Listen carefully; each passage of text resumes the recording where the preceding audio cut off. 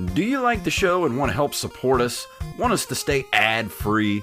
Do you want extra episodes every month?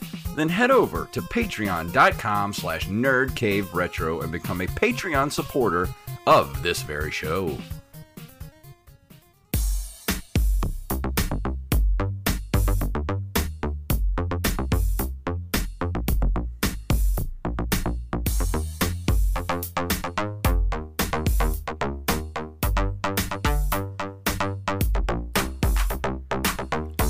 Greetings, programs. I am back in the captain chair again. Well, the co-pilot chair.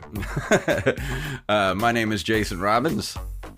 And my name is Derek Diamond. I've been gone for a few weeks, and I don't want to bring the show down, but I do want to address some things that some big changes happened in my life the last month, and it took a lot out of me. And, I had to take some time off from the show. And thank you, Derek, for taking the helm, and thank you to Robbie for taking my place one week. And I'm really sorry, everybody, for having to take some time off. And there may be some times in the future that, I might need to take some more time to myself, because this is an ongoing thing that's going on in my life right now. And I did want to touch on, I want to give a huge thank you to a lot of my friends, a lot of personal friends that don't really listen to the show, but the ones that do, a lot of people, too many to name. I mean, a lot of people have reached out to me. Daniel Salmons reached out to me. Brandon Rutledge reached out to me. Tyler Watson did. And especially, Wally and you, Derek, you and Wally especially. I want to talk a little bit about mental health and how important it is, because I have struggled with depression and anxiety for all of my life, really.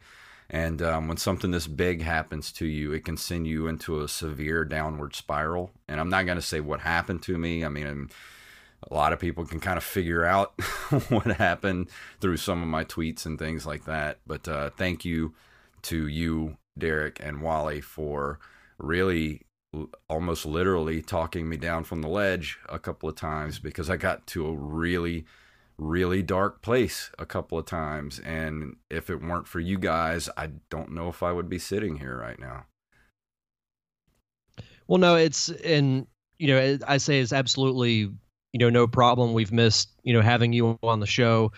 Doing the show solo was very interesting, but I pushed through it. And the important thing was, I wanted to just give you the time that you needed, because I know, and I'm not going to say what you've been going through, but I know a little bit about it. And, it's like that old saying, time heals all wounds, and there's always a light at the end of the tunnel. So, yeah, it's something that I've struggled with myself. I've also been going through some personal changes, not nearly to the extent that you have, but I know a little bit about what that's been like, and I myself have been in kind of a not the greatest headspace in the world too. So and the thing that I will say is that mental health is something that I think people should be more aware of it, because a lot of people just want to sweep it under the rug and say that it's nothing.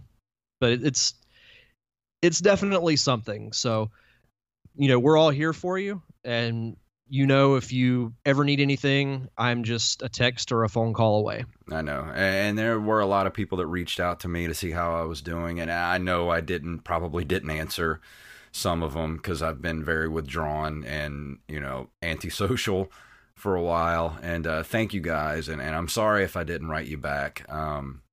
But, if you're out there and you're listening to the show and you're going through something, or you feel like you need help, there's no shame in asking for help. I mean, there are people out there that will help you. And I myself I'm going to be going to a therapist soon, so I can get my head back on straight and get my life, all the pieces put back together. And, try to be happy again. and that's a tough thing. That's a tough mountain to climb when you had the rug pulled out from under you. So, thank you to everybody for sticking with the show, and everybody that reached out to me. Thank you very much. And I'm okay. I'll be here. I mean, I might need to take a few more shows off here and there to kind of get some things straight, but I'm gonna be here. And thank you guys. No, absolutely, and it's good that you're seeing a therapist. It actually does help. I myself have been seeing one, since March, so awesome. It'll definitely help. It helps when you get an outside perspective. Yeah. From whatever it is you're going through. So no, I think that's good. And like I said, things will always get better. Yeah, and they do. I mean, every day gets a little bit better. A little bit. I mean, I can see a difference every single day that I wake up, that everything kind of hurts a little bit less, So it's going to take a long time, but I'm going to get back to my normal self. And I need to start writing again. I'm getting back into acting class and all that stuff. So, I took some time off from everything to kind of withdraw into myself, but now it's time to step back into the world again, No, absolutely. But anything you wanted to talk about before we drop into the news for this 100th episode of the Nerd Cave Retro? Yeah, it is episode 100. It's kind of crazy to think about that. I was actually talking with someone at work today, because I was telling them we were doing the show, and told them it was our 100th. And it was funny. We were actually at a work conference the day that you actually asked me. It was like, hey, would you want to do a podcast about retro games? And I was like, let's do it tonight. Yes. It's something that we talked about it months before we actually started doing this thing. Yeah, and we put a lot of thought into this show before we started. It wasn't just like, hey, let's do a podcast, and then we just did it. It was like a lot of thought and care went into this show. No, absolutely. And it's something that is like, retro gaming is a huge part of my childhood, as it was for you. And having this as an outlet, because I will say this, it's different than when I'm doing my own show, because they're both different and they're both good in their own way. But I love just reminiscing about, simpler times and things that I grew up with. So it's a true highlight of the week. Is there a way we can go back to simpler times? Is there a time machine that we could steal from a lab somewhere, please? Hey, I would love to go back to August of '91 and play the Super Nintendo again for the first time. Yeah. That would just be absolutely amazing. 91 would be when I would want to go back to. Yeah. But no, it's been a true, it's been a lot of fun doing this show. And, for those who are listening to the audio version can't see me, but I'm raising my coffee cup because I'm going on 3 hours of sleep. So cheers. Here's to 100 episodes.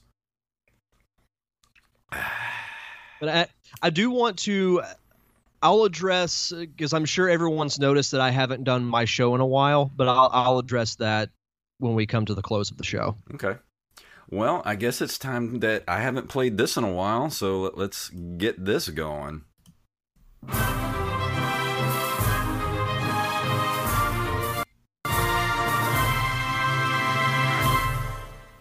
All yours, sir. So our one news story comes to us from NintendoLife.com. I had completely forgot about this little gadget for the N64, but a talented individual finishes Super Mario 64 with the N64 mouse, which was a Japan exclusive peripheral that was actually going to be packaged in with the Nintendo 64 DD title, which was basically going to be like an added extension to the N64. People will most notably know that as the failed Zelda Master Quest, which was basically going to be an alternate version of Ocarina of Time, where the dungeons were going to be different. They were going to be a little bit harder. If you're not familiar with the N64 mouse, after this video, you certainly will be. YouTube channel Critbox has managed to complete Super Mario 64, collecting 70 stars and defeating Bowser using this rare and official peripheral. Exclusive to Japan, the old-school ball mouse was bundled with the 1999 Nintendo 64 DD title Mario Artist Paint Studio. It has 2 buttons acting as A and B and relies on swiping movements to mimic the analog stick on the N64 controller. Unsurprisingly, Critbox found the mouse to be exceptionally accurate when firing Mario out of cannons. Now, I did watch this video earlier today, and just watching this guy play through Mario 64 with a mouse is pretty entertaining. Wow. He dies quite a bit. I'm sure. But like this is called having way too much time on your hands. That's what this is. Yes. It was very impressive. I mean, going through the whole game with relatively no controller is just wild to me. The video has 3 different viewpoints. It's got the gameplay, then it's got the actual guy playing the game, and he put an overhead camera over the mouse so you can actually see his movements as he plays the game, and it's pretty wild. Anybody who hasn't watched it, you should definitely check it out. It's at nintendolife.com. It's pretty crazy. I'm going to watch this later. I got to see this. This is just weird. The guy's reactions are amazing. That's awesome. They are so good. Well, that's our only news story for tonight, so I guess we're going to go ahead and go into this month in video game history. On September 13th of 1985, Nintendo releases Super Mario Bros. Never heard of it, which eventually sells 40 million copies. That's a lot of copies of that game. Yeah. Making it the best-selling video game of all time until 2008, and introduces Princess Peach, who was originally known as Princess Toadstool. Do you still call her Princess Toadstool, or do you call her Peach? I still call her Princess Toadstool. I do too. Toad and Bowser to the Mario series, as well as common enemies and power-ups, including Goombas, Koopas, Super Mushrooms, which were originally known as Magic Mushrooms, Fire Flowers, and Starmen, and popularizes the side-scrolling platformer format. Still one of the greatest video games of all time. So you mean this isn't the game with the guy and the sword and he has to find the little triangles? No, I've heard of that one. I was thinking this was the one where he turns out to be a lady at the end of it. And no, I mean, who doesn't know about Super Mario Brothers? It's, to me, the most important video game of all time, just because of what it spawned, as a result of it. It was not just for Nintendo, but just the whole video game industry in general. Yeah. On September 26, 1986, Konami releases Akumajo Dracula for the Famicom Disk System, the first game in the Castlevania series, which we're actually a month away from the new season of the Castlevania animated series. I'm ready for that. It's so good. I'm so excited. Me too. It's funny because I had never played a single Castlevania game or really had any desire to until I did this show. And I think the first time Joey Image was on and you guys were talking about it, that was what made me be like, okay, well, I'll actually give this series a shot. Well, most of the Castlevania games up until, the Nintendo 64 era and beyond, all the Super Nintendo title and all the ones for the regular Nintendo, those are all great. They still hold up. They're still good. 2 is a little bit better if you have a walkthrough and try to play that game, because it is such a radical departure from the other ones in the series, because it's more of a RPG-ish, which I'm not a big fan of. I'd rather just straightforward go through, kill monsters, kill Dracula, boom, end, Right. But I still love the Castlevania series. It's still one of my favorite video game series of all time. And now that they've announced Simon Belmont for Smash Brothers, I'm really hoping there's a new Castlevania game in the works. You never know. In September of 1987, the Master System was released in Europe.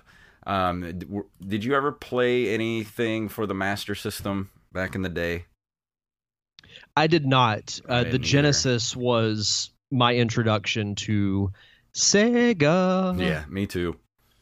I mean, I've obviously heard of it, and I knew about it back in the day, but never played the Master System. Yeah, I don't think I did like the Genesis, though. I don't think I've ever played a single game on the Master System. Let's see. September of 1989, Atari Games releases Stun Runner in arcades, a 3D polygonal vehicle combat/racing game. I do not remember. Never Stun heard of Runner. Let me look this up. I may have played this. Console looks vaguely familiar. There's no screenshots or anything, but it looks kind of cool. Almost like a motorcycle type of racing game. A weird looking cabinet. I've always liked those gimmick type arcade machines that, look like the actual thing you're piloting. That to me just adds, a little bit more to the experience. But, I wasn't really that big into arcades as a kid, so this is not familiar to me. Yeah, I don't remember this. It looks familiar, but I don't know. Maybe if I was trying to see some screenshots, but they don't have any screenshots on here. Moving on. September 28th of 1990, Capcom releases Mega Man 3 for NES in Japan, introducing the characters Rush and Proto Man. Mega Man Slide is introduced, and Capcom's character cameos. I need to pick up Mega Man 3 for the NES. I still want to pick up Mega Man 1, but it's not necessarily my favorite. But yeah, I'd love to do a full Mega Man collection for the NES. I threw that one in there just for you. Yeah, I love Mega Man. And Mega Man 11's coming out, in November, I think? I think so. I saw some type of advertisement for it online yesterday, I think. I think maybe in October. It looks really cool. I'm excited for that. I want to play that. Yeah, it's sometime soon. And to close out this month in video game history, in September 1993, Sonic CD is released for PC, which introduces the characters of Amy Rose and Metal Sonic to the franchise. Metal Sonic. Metal Sonic is pretty awesome, and he made a return in one of the more recent Sonic games. I think it was Sonic Heroes, which was for the GameCube and PS2. Metal Sonic, underrated character. I've never actually beat Sonic CD. I do like it, but it's a very long game. The Sonic games are longer than you might think, because I actually, right before we started this podcast, I just beat Sonic Mania, and I've been just picking away at that game for a while, and finally beat the final boss, a little while ago. I've got to go back through it again, not the whole game, but I've got to still get all the Chaos Emeralds, but I did go through and beat the entire story mode, which was pretty cool. But, Sonic CD is a fun game. It was one that, I might go back and try to beat one day, because it's available for not just PC, but it's been in several Sonic collections and whatnot. So eventually I'll get around to it. Yeah. Well, we do have an interview. We were going to have Scott Johnson on the show for episode 100. But I actually had to do the interview separate from this show because just schedules got screwed up and everything. So you can be honest, my work schedule screwed it up like it always does. That's okay. But yeah, I did the interview with Scott myself, and I'm going to go ahead and drop that in right here. And I'm not going to do it live, so if you're watching on Twitch, I'm sorry. You're going to have to go back and listen to the full show tomorrow when it comes out. But right here, I'm going to drop in the Scott Johnson interview, and we're going to be talking about the video game crash of 1983. And that's going to be about 30 minutes long, and then we will see you on the other side to outro ourselves from this episode 100. And I'm here talking to Mr. Scott Johnson, who's been on the show before, and happy to have him back to talk about the video game crash of 1983. And Scott, welcome back to the show. Thanks, man. Boy, the memories I have of 83 through 85 they run deep in my video game history, I'll tell you that much. So when you hear a lot of stuff about what really caused the video game crash of 83, I mean, a lot of people like to point fingers at E.T. the video game, or the really bad Pac-Man game that Atari made, and then made more copies of the game than they actually had units of Ataris out into the world. All the bad games that were just coming out for the Atari, and it all just kind of imploded in on itself. It wasn't any real one thing. And the reason I wanted to talk to you is because the video game crash actually affected your family directly, because your father owned some arcades, didn't he? Yeah, so that was our whole thing growing up. Is my dad owned an arcade and multiple arcades in town. He also had stuff in every when I say stuff, he had machines in every Pizza Hut in the entire Salt Lake, well, actually in the entire state. So we'd be up and down Utah, and then I want to say we had some stuff in Arizona, maybe even in Idaho. But yeah, he'd gotten into the arcade craze in the mid to late 70s and was all in on it. It was our main business, and at this point, right around this time, unfortunately, he made a huge investment in manufacturing and making our own stuff. And that made it all just a little bit harder, because now he's got a lot of money tied up in a thing that if it crashes, it's going to really hose us. Yeah. He didn't know and didn't really see the indicators coming, and basically nobody did. A lot of people got just destroyed. Great big companies got destroyed. But from our perspective, it was less about Atari or any kind of home stuff going on, although... Well, that's the thing. Yeah. It not only affected the home video market, but it spread out into the arcades, and literally the entire video game industry came crashing down. Yeah, everywhere. And arcades were hit the hardest, I want to say, because the home stuff was kind of petering along. Nobody knew Nintendo was about to come in and just completely upend it all and change it forever. And they would pretty quickly after that, but which was 85 rather. Mm-hmm.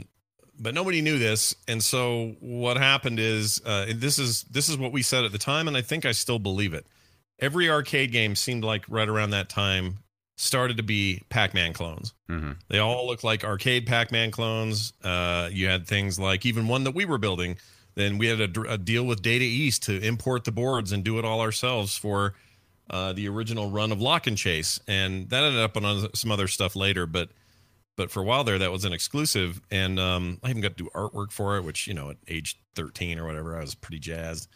And anyway, at the end of the day, if we were being honest with ourselves, and certainly me looking back, they were just kind of bad ripoffs of Pac-Man. Yeah. And there were tons of them, and there wasn't a lot of creativity happening. And so I'm pretty certain that this entire crash comes down to the fact that there were just nothing but clones of already successful games.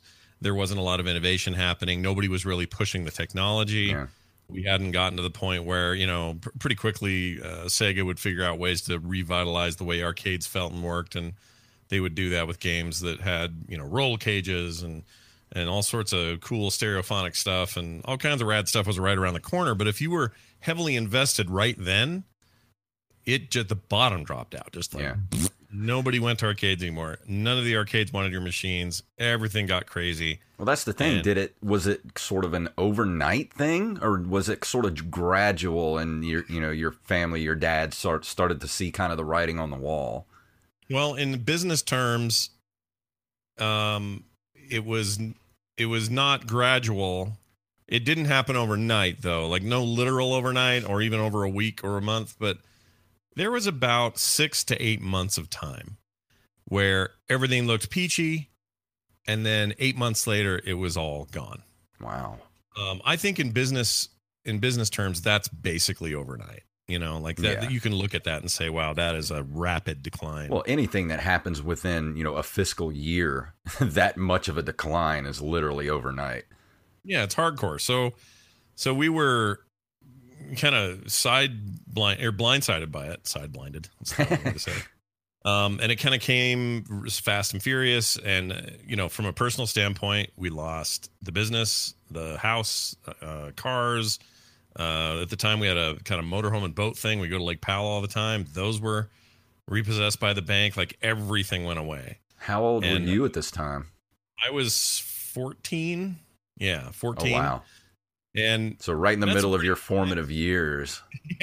Yeah, it's an intense thing to go through. I mean, honestly, it still makes me kind of what's the word? I get paranoid about people are always going, "Oh, Scott, so cool. You jumped out and do podcasting and art and stuff, all this stuff full time. That's so cool." And I always go, "Well, yeah, but you have no idea how hard this was for me to choose this, because choosing this meant taking a risk that felt a lot like the risk my dad was taking." Yeah.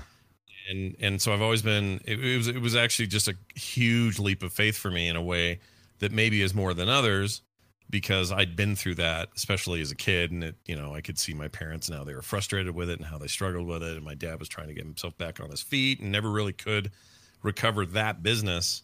Ended up having to do other stuff.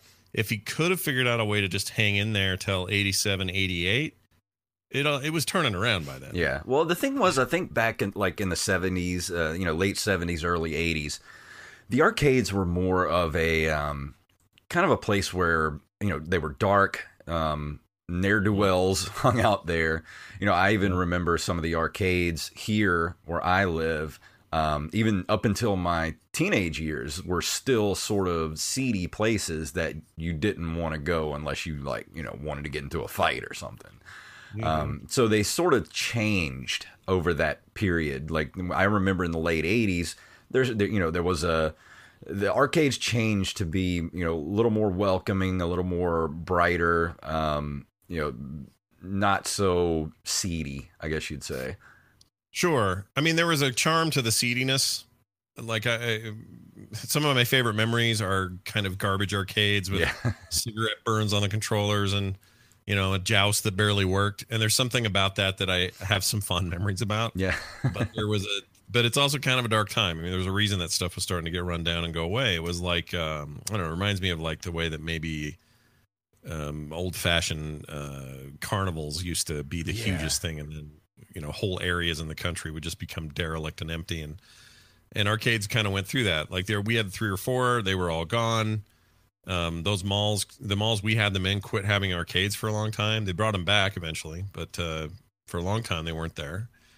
And it's because it wasn't a viable business. And what changed, a lot of people at the time, I remember a lot of the talk was, at least from people who, had business interests or, were supposedly experts economy wise, they would look at it and say, "Oh, well, this proves out what everybody kind of thought, which is this is just a fad. Yeah. Video games aren't a thing to wrap an industry around. This is a fad, and it's going away. It's like investing in hula hoops. If you invested too late, you were screwed. Same idea. Oh, well, too bad. Let's move on to the next thing." And I remember thinking, I don't know, man, that seems way short-sighted to me. And sure enough, the very next year, Nintendo would come along and change it. They just completely flipped the script. And, now we're looking at a industry that makes more than the television and movie industry combined. Well, I think you hit the nail on the head. Before Nintendo came along, there was no sort of quality control to what games could be made. It was just sort of the Wild West. And that's why all these different companies that had no business at all being in the video game industry were making video games. And like you said, they were all, Pac-Man clones and things like that. So that served up the crash. But then you had this little company called Nintendo come along, and they sort of held a tight rein on things as far as, the Nintendo seal of quality. You couldn't make a game without going through them to get the actual casing of the game made through them. I mean, it was very stringent. And companies got around it, like Konami had, I think it was Konami had, no, it was Acclaim that, or no, it was Konami that had subsidiaries like Ultra that made the Teenage Mutant Ninja Turtles and stuff, because they were only allowed to make like 3 games a year for the Nintendo. So they would start these little offshoot companies. And don't get me wrong, there's a lot of crappy Nintendo games out there. But you look at the library of great Nintendo, Sega games that are out there, and then you look at the Atari, and 95% of it is just crap.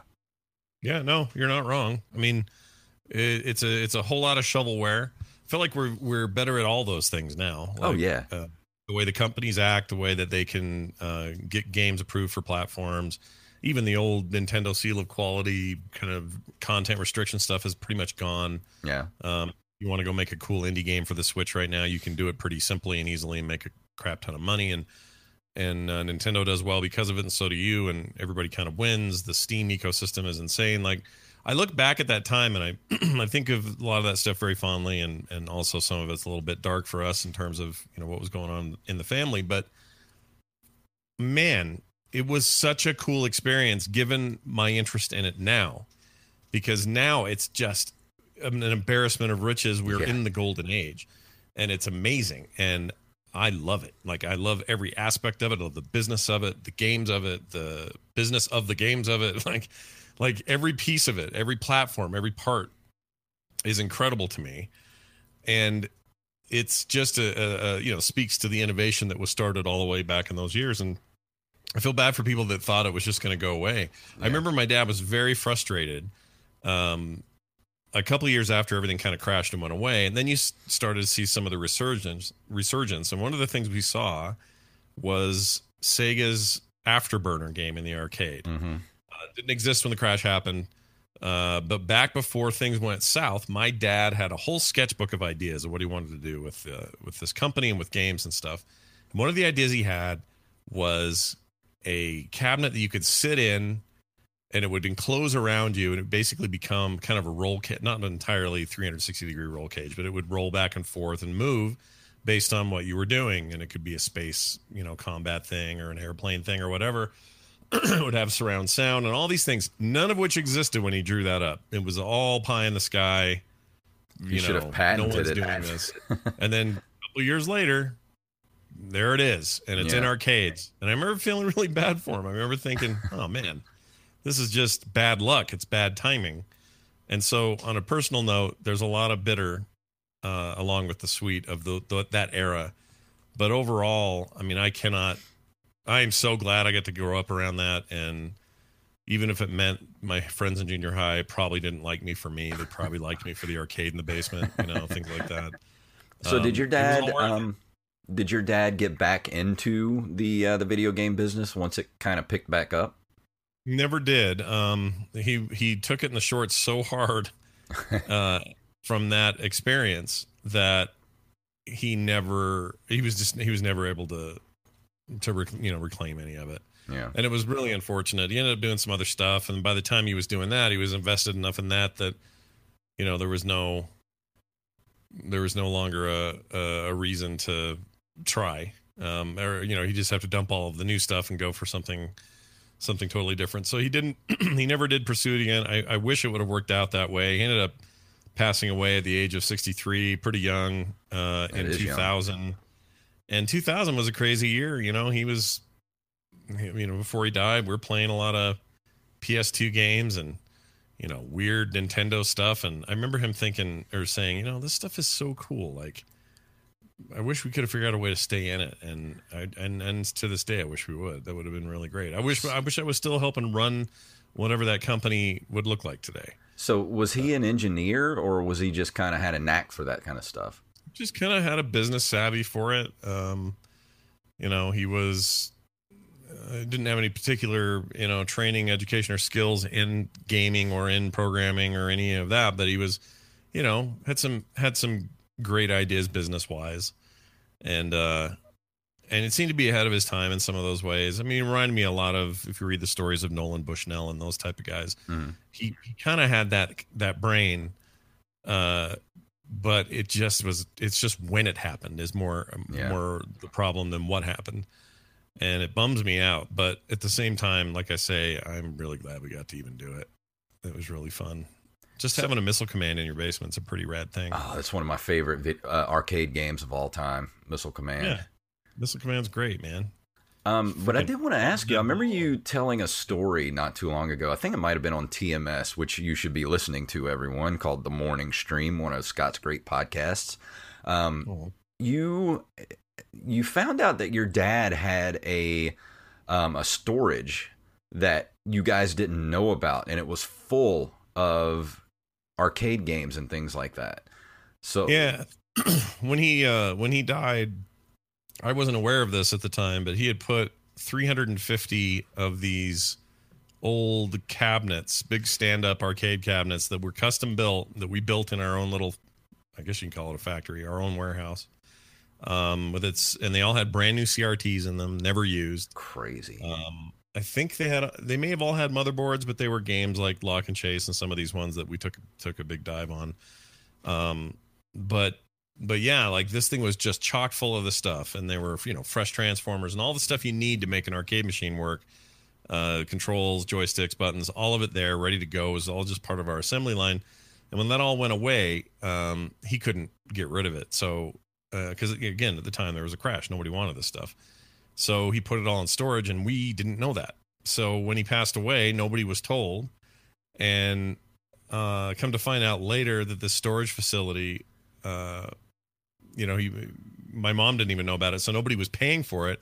So when it defaulted and nobody was paying, they auction what's in there. It's basically that Storage Wars show. Oh my God, that is heartbreaking. I know, it really is. And 350 of these perfectly functional. I mean, CRTs alone today, people want that old school thing.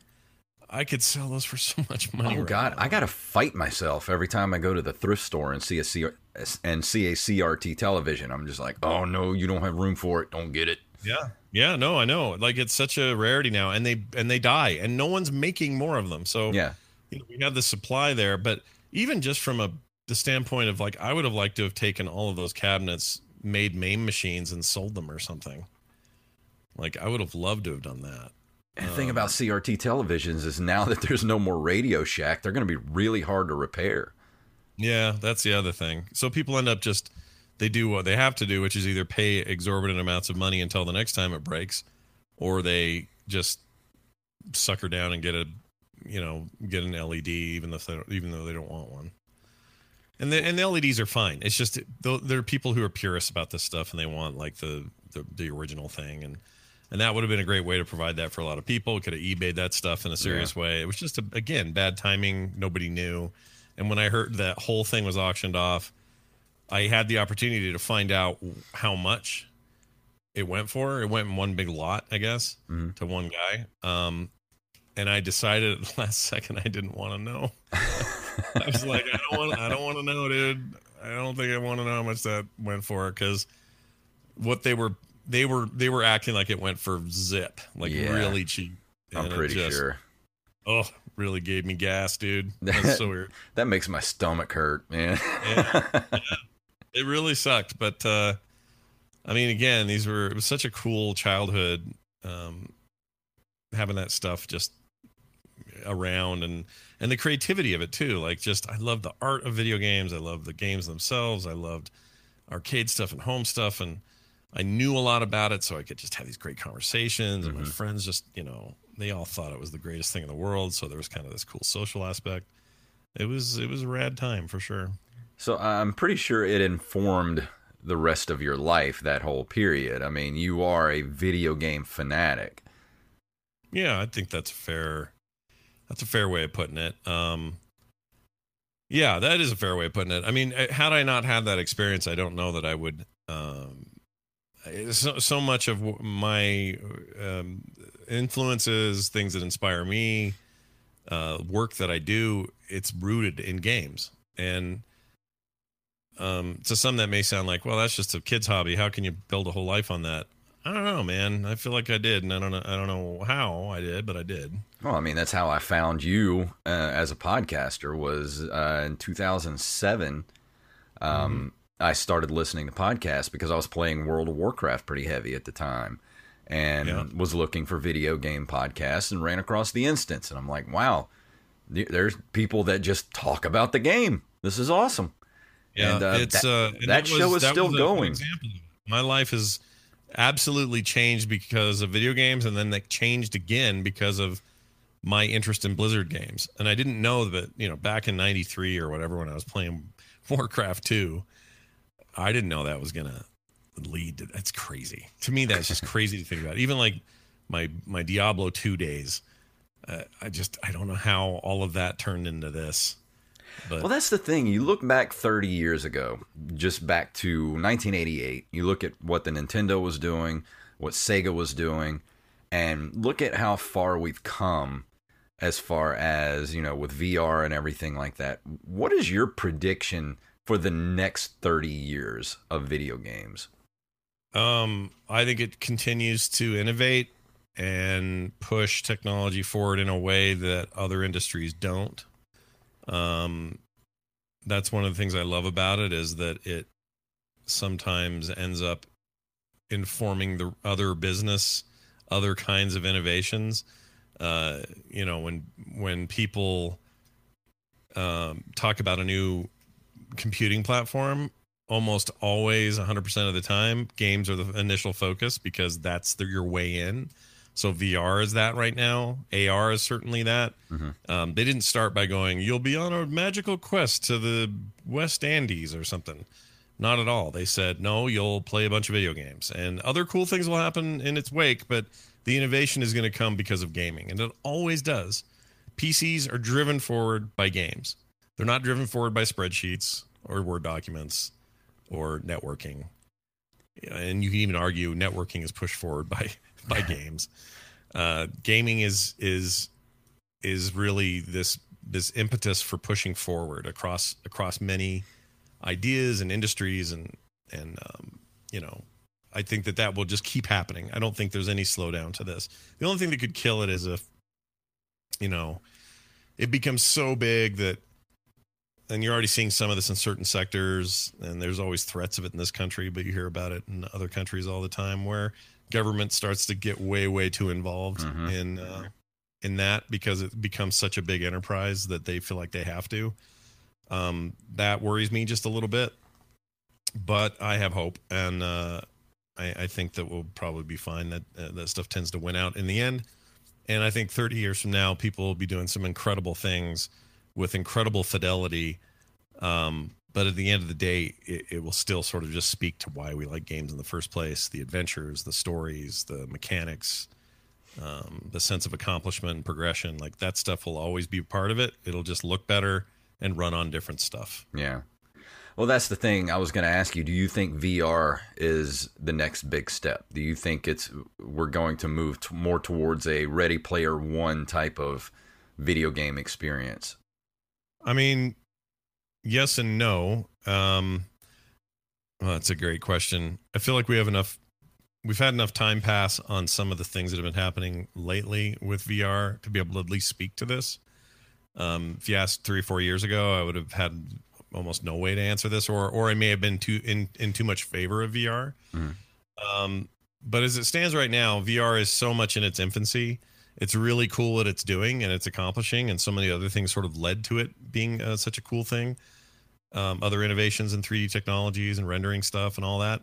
But we are absolutely baby steps right now when it comes to that stuff. There will come a time where augmented reality, virtual reality, likely the same devices will be doing both things for us. They'll be the size of a small pair of glasses, and you won't have to look like an idiot wearing those things. And they'll be self-contained in a way that will make what we have today look like, those 600-pound 2 megabyte hard drives IBM had in the 50s. Well, my prediction is I think Nintendo is going to be the big VR, AR innovator in the next couple of years. They're going to, because they came along with the Virtual Boy in the 90s, which was a bold move. It was a failure, but it was a bold move. And they've been a little standoffish, but I think Nintendo dips their toe back into it and comes up with something that's going to completely blow us away. I think it's entirely possible. They do tend to bring innovative ideas to the masses and do it inexpensively and make money at it. And you can't always say that about their competitors. Typically, even Microsoft and Sony spend a couple of years losing money on hardware until they've got their install base up. And Nintendo never does. They make money out of the gate and they innovate. Sometimes they make weird choices that everyone kind of scratches their head and goes, what are you guys doing? You're losing your edge here. And then the very next, cycle, you're like, whoa, what's this? This is amazing. Everyone owns a Switch now. That's how I think I agree with you. I think that's their mode. And so they very well could be that company. I think the race is on though, for who that company will be. I think Nintendo might be working on it behind the scenes, as far as what they're going to be doing next. Guaranteed. There's enough. I promise you this. There are not secret, but sizable teams of VR innovators everywhere right now, at Google, at Microsoft, at Apple. They all are trying to figure out how they can win that when the winning is ready. Mm-hmm. It would be amazing if it came out of Nintendo. Like, I would love that. Yeah, that would be awesome, because it would say so much about gaming again being kind of the proto of what we want, and I would be totally into that idea. Whether they can pull it off or not, time will tell. But that would be great, because everything else right now just feels a little bit like a half measure.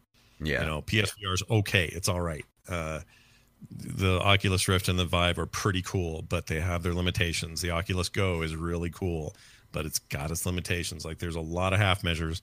Someone somewhere eventually is going to come up with a way to blow our minds, do it inexpensively, and with incredible amounts of fidelity, and we're all going to lose our minds. And then everyone will. That's kind of what Nintendo is famous for, taking, going whole hog into something that everybody doesn't know they want until they see it. Mm-hmm. Yeah, that's absolutely true. So, yeah, it's fascinating. I'm very interested in that world. Like, I want to be there. I want to live 30 more years. Me too. Because I would like to be around for this stuff, and I'm jealous of anyone who will be. Yeah. Well, I know you got to get going soon. I do have one more thing I've always wanted to ask you. As far as World of Warcraft, I've stopped playing a few years ago. I really don't have time for it anymore. But do you think World of Warcraft is still around in the next 15 to 20 years? And do you think they move into the VR world? Oh, I think it's the VR part I'm not sure about. Will Blizzard attempt something in VR at some point? Yes. There's a problem right now with install base. There really aren't that many VR customers at the moment. Yeah. In the world, and that will grow. That will continue to get bigger and stuff. But right now, it's something like 5 million for the entire planet, and that's not enough for this to be the bona fide thing it needs to be. Yeah, until it becomes cheaper and very readily available. Right, and so I think that's where Nintendo comes in. Yeah, and when they do, then suddenly everybody who's making games and making whatever, suddenly they perk up and go, "Oh, now there's a platform we can make money on." Yeah. And that's when it'll happen. You see this right now with Blizzard, speaking of Blizzard, and their attempt to bring, what do you call it? Diablo, one of my favorite games ever. I can't remember the name of them. Diablo 3 to the Switch. They're not doing that just because they think the Switch is cool. They're doing that because the Switch is going to make them some money, and probably a whole lot of money. It's going to be a great platform for that thing. So, that's what they'll do. And companies like them, that's what they're interested in, is a broad-based platform where they can get their stuff in front of as many people as possible. Yeah. Surely that will happen at some point. But World of Warcraft, it's funny, there's actually a kind of a hacked together goofy version of what you're describing already available for the Vive. Really? I haven't tried it, but I've seen somebody try it. It's super jank. I mean, there's no way this is like officially supported, but somebody kind of hacked it in. And I have to say, it's kind of interesting to be looking around the World of Warcraft in a virtual way. You can't really play the game as currently constituted. It's like, just here I am in a town and I'm looking around Orgrimmar or Stormwind or something. That would still be cool, though. It's still pretty cool, especially to be in that world that you've known so long and that you've loved so much, and then suddenly be able to, almost feel it and almost live in it. That's pretty cool. So that's awesome. I don't know. Blizzard could at some point, if they wanted to, is create like maybe a tourist mode or something to just let people kind of fly around and check stuff out. And I would love that. Question is it worth their development time to even worry about it? Well, they just go dig some money out of that ocean of money they have. Yeah, they have more money than God at this point. So they could do whatever they want to do. I think the reason that Blizzard is so successful is because they're very disciplined, and and are principled and disciplined. And when you've got those two things going for you, you last a long time, but you don't ever do anything by the seat of your pants. And so it's my only complaint about them, actually, is they don't have a lot of spontaneity at Blizzard. They have long, well thought out, crafted experiences that are amazing and that you respect them for, but they don't ever surprise you. Yeah, that's like, whoa. The only surprise is that everything they make is good. Well, that's because they take forever to make it and they polish it till it shines. But it's not like they suddenly, come out with a mobile game tomorrow and take the world by storm. And it's because they're not, that's not how they work, unfortunately. Yeah. Well, Blizzard is a seal of quality. I mean, everything they do is going to be great. This is true. And I love them for that. But, would be nice if they could tell us what all these secret games are they're working on, because they've got like 5 or 6 of them going, and they've got big developers and stuff. And I'm dying to know what all that stuff is. But yeah, we're ways off on a lot of that crap, sadly. Well, Scott, I know you need to get going because you're doing one of your other great podcasts tonight, which is called Core, which is about the Heroes of the Storm game by Blizzard themselves. So tell everybody where they can find all your podcasts at, which you do more podcasts than there are hours in the week. I don't know how you pull that off exactly. I don't either. There are days where I wonder if I shouldn't trim the tree a little bit. Then I have more time doing it. They're my babies, but if you're interested in any of the stuff we've talked about, there's probably a show for you. The Instance, which we talked about, is now my oldest running show. Started in 2006. Focuses on World of Warcraft, which I'm still playing and loving. They just launched an expansion that everyone's super into. So if you are wanting to catch up in that space, that's a great show to check out. But then there's Core for Heroes of the Storm. I do a show called Boop, which is just video games general, where we just talk about gaming and games that we're playing. I love little indies on Steam, so there's a lot of that going on. But plenty to find over there at frogpants.com. And if you'd rather just hear me ramble online about nothing in particular, you can follow me on Twitter at Scott Johnson. Awesome. Well, thank you again for coming back on the show, and we'll talk to you again soon. My pleasure, man. Thanks. And we're back. That was a great interview, wasn't it? Yeah, no, you sent it to me, in advance so I could hear it. And it was really cool hearing about the video game crash from his perspective, just because it directly impacted his family. So I think hearing from someone who had a personal take on it would have been better than, if it were just like you and I having a discussion about the events that happened. And he's got like the perfect podcasting voice. I mean, I think he has, next to Jason Robbins, the best podcasting voice around. Well, if only I had the personality of Scott Johnson, then I could have 50,000 viewers every show that I do. No, you bring the personality to this show and not my bland, boring self. But yeah, if you're interested in, he said where he was at frogpants.com. You can go over there and get all of Scott's podcasts. He puts out more podcasts than there are hours in the week. I don't know how he pulls that off, but he does. And all of his shows are great, so go check those out. And Derek, we're coming to a close on this here 100 episodes. Thank you, sir, for being my co-host here on the show and for saying yes to doing this weird little show that we do. Well, it's not like you had to really twist my arm to get me to do it, but no, I appreciate, you coming up with the idea and asking me to do it.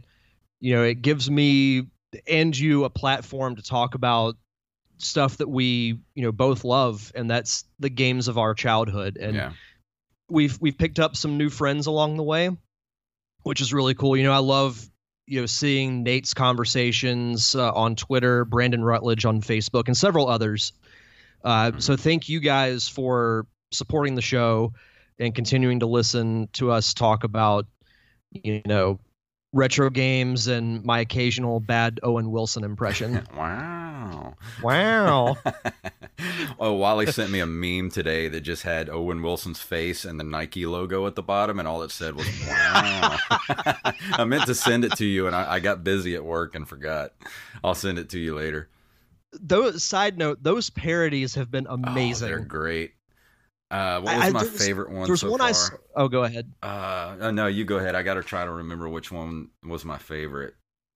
I haven't been able to find it since I originally saw it, but I think my favorite was the chef from the Muppets, and it's just gibberish. I haven't seen that one. I'm gonna have to look that up. Yeah, I tried to find it early. Like when they first started coming out was when I saw it, and I laughed for a solid 30 seconds. God, there was but one there I have been saw. Some good ones. There was one I saw that cracked me up for like 10 minutes the other day. The more I thought about it, the funnier it got. But now I can't remember what it was because I've seen literally like hundreds of them over the last few days. They're great. But there's that one. My other one that I really like is the dude from The Big Lebowski. That was it. That was the one I saw, and it made me laugh. Who the fuck cares, man? Oh, that was it. That was the one. Or don't. Whatever. Yeah, he's like, I don't care, man. I was like, that's watch me. Watch where you're going, man. There's a beverage here. God, that makes me want to go watch that movie now. I love that movie. It's so good.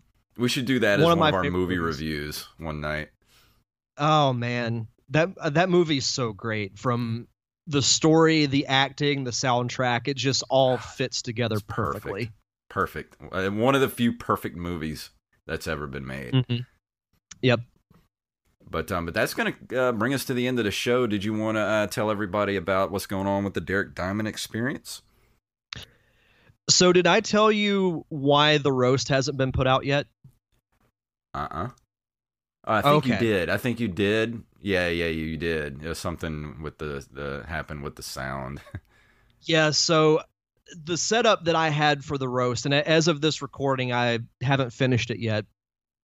So I plugged in my Zoom H6 recorder to the back of my mixer to record the audio so it would sound clean. Mm-hmm. So when I dump everything onto my computer to go to work on it, the first thing I do is I'm going to edit the audio. And then, sync it with the different camera shots and everything. Mm-hmm. Well, the problem is the only thing that recorded was the music that was being played through a laptop before and after the roast. No. The rest was just dead air. I'm not gonna lie. I was borderline in tears when I saw that because I just felt like the whole thing was ruined. The event itself was still a lot of fun, and I still am going to release it. The problem is, no matter what I do, because I'm going to have to use the audio from one of the cameras, and it's not going to sound great. So I will forewarn everyone about that. Dude, that breaks my heart. That is awful. Like I had a meltdown. Oof. Like I haven't been able to work on it since then. That hurts. Yeah, it is. Like if it had just been like a more random occasion, it would have been a little different. But it was supposed to be for my 200th show. Yeah, and plus that was a lot of work went into that too, man. That just that makes me want to gag. Well, and the problem was I did an audio test earlier in the day and everything worked fine. So I don't know what happened. Never trust technology. I know. I really it makes zero sense as to what happened, but it could be. I'm going to try to release it this week. It's either going to be this week or next week. Like I am going to sit down and finally do it. But as far as the future of the show, I'm going to do a mini episode the following week after I release the roast to kind of, I'll go into more detail than what I'm going to say here, but I'm going to change up the format of the show to be more film-based because that's what I want to do as a career. And I feel like the show's gotten kind of stagnant and a lot of the discussions have been fun, but I feel like they've been so random and so inconsistent that it's kind of hurt the listenership of the show. Because I'm not going to lie, the last month or 2 months, the downloads have not been very good. So I'm going to put the show on hiatus until January of next year. And I'm going to have, new logo, new music, new format, everything. Cool. So it'll be a bit, but it will be coming back at some point, like I said, in January of next year. Yeah, well, it's good to give yourself a break every once in a while and then come back fresh. Well, I'm not going to lie. right now I've had no desire to do it. Yeah, I know that feeling. I've been there before a few times. Yeah. So that's, like I said, I'm going to do probably a mini episode in the next week or so and kind of go into a little more detail as to what I'm going to do. Well, that's cool. I also want to give everybody a tease that it might be possible in October that you might get to see a live Nerd Cave Retro show. What? Can't say too much about it right now, but we will let you know as soon as we get the okay to say that we're doing it. The green flag, if you will. Yes. The green light, excuse me. I did put it on Twitter for about 10 seconds until Derek texted me and was like, take it down. I was like, okay. Well, no, it'll be exciting. Yeah. If it for sure gets to happen. Yeah, if it does, we'll as soon as we know, you will know. So keep an eye on our Twitter, listen to the show. We'll let you know. And that's going to wrap it up for this 100th episode of the Nerd Cave Retro. Thank you for everybody for listening and being there from the beginning. All you guys that get a hold of us and talk to us about stuff. We love that. And I know I haven't gotten back to some of you lately, but that's going to change when we're going to go back to normal. Don't forget to go over to our Patreon, help us out with the show, help us pay for it, get some extra episodes every month. So, Derek, anything else you want to talk about before we get out of here? No, I think that's it. All right, well, let me play this music here.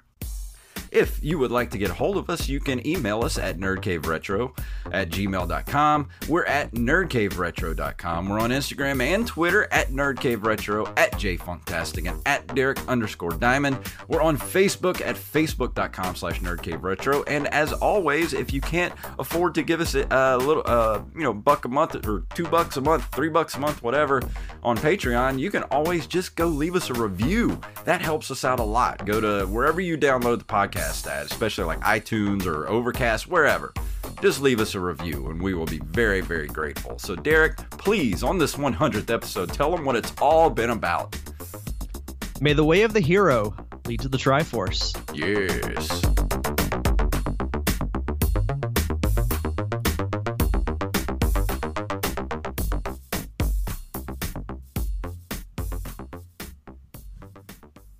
Monkey!